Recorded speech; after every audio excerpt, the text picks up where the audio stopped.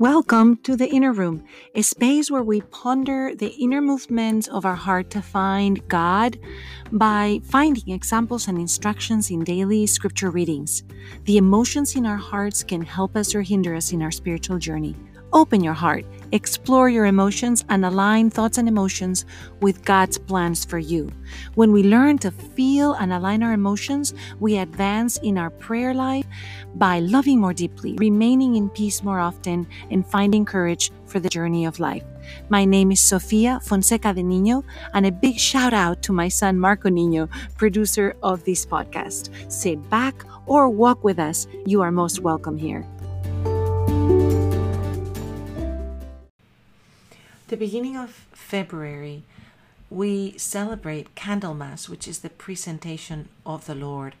In the Eastern Orthodox churches, this is actually the end of the Christmas season. So even in our city, for example, the Polish church keeps decorations until today, which is so interesting.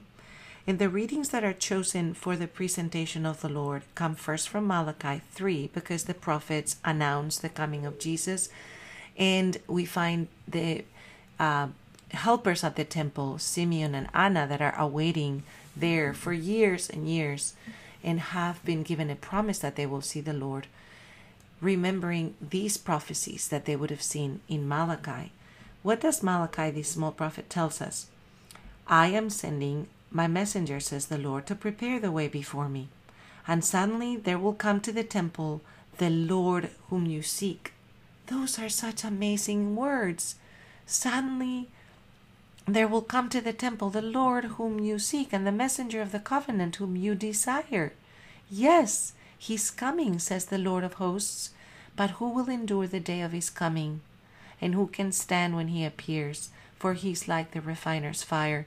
If you've attended the Messiah, you know that those last words are part of the Messiah. My daughters are in that choir song for the Christmas season, and they are there.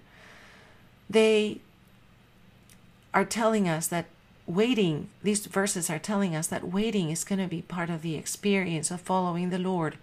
That there are going to be seasons where things are moving, and there are going to be seasons when we're waiting for things to move.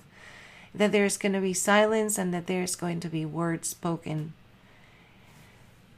I find it delightful that yes, suddenly there will come to the temple the Lord whom we seek.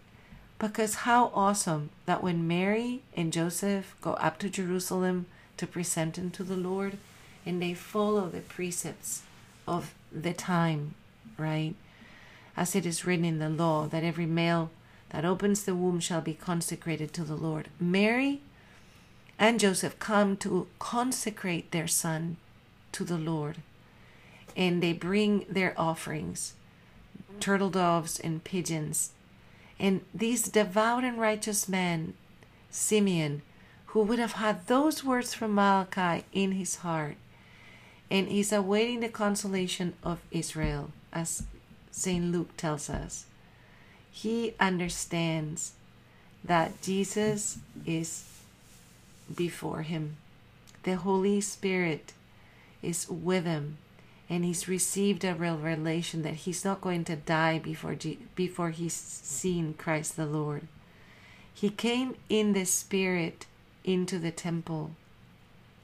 So to live in the Spirit like Simeon, friends, to live in such wonderful expectation that he's waited there for decades.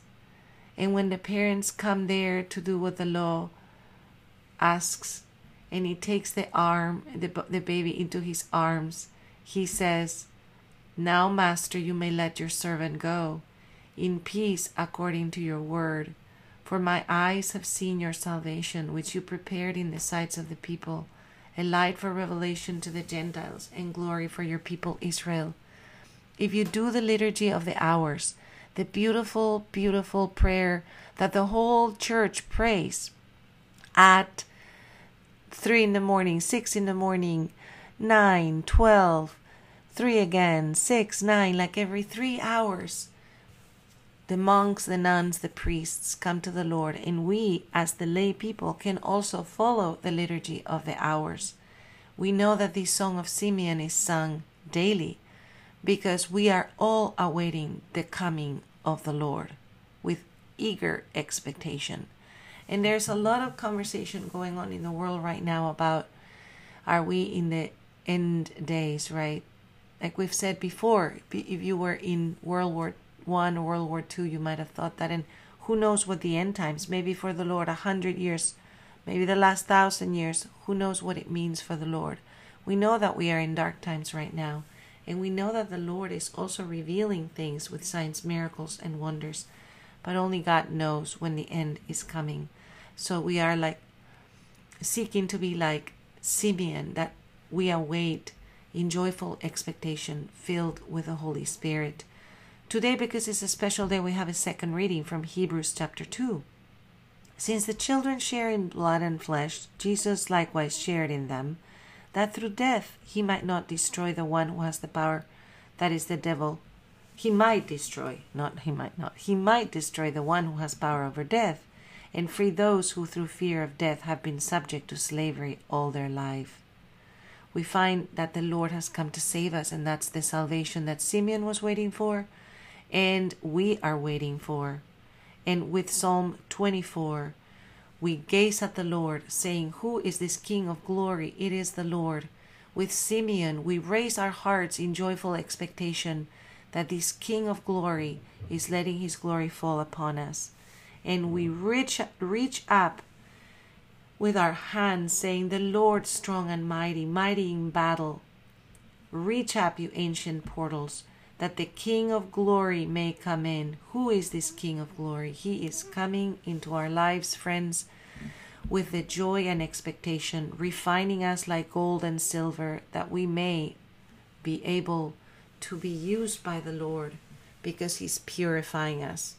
So let us go to the throne. O Father Almighty, thank you because Jesus is the light of revelation, the glory for us, that his glory may fall on us, that his Spirit may fill us like it filled Simeon and Anna, who awaited patiently for the revelation that you had given them. Father, you've given us revelations that we may await. Give us your wisdom, Father. Let your wisdom fall heavy on us, that we may have discernment, that we may live from the Spirit in waiting expectation for the coming of the Lord. And we pray these things in the name of Jesus. Amen.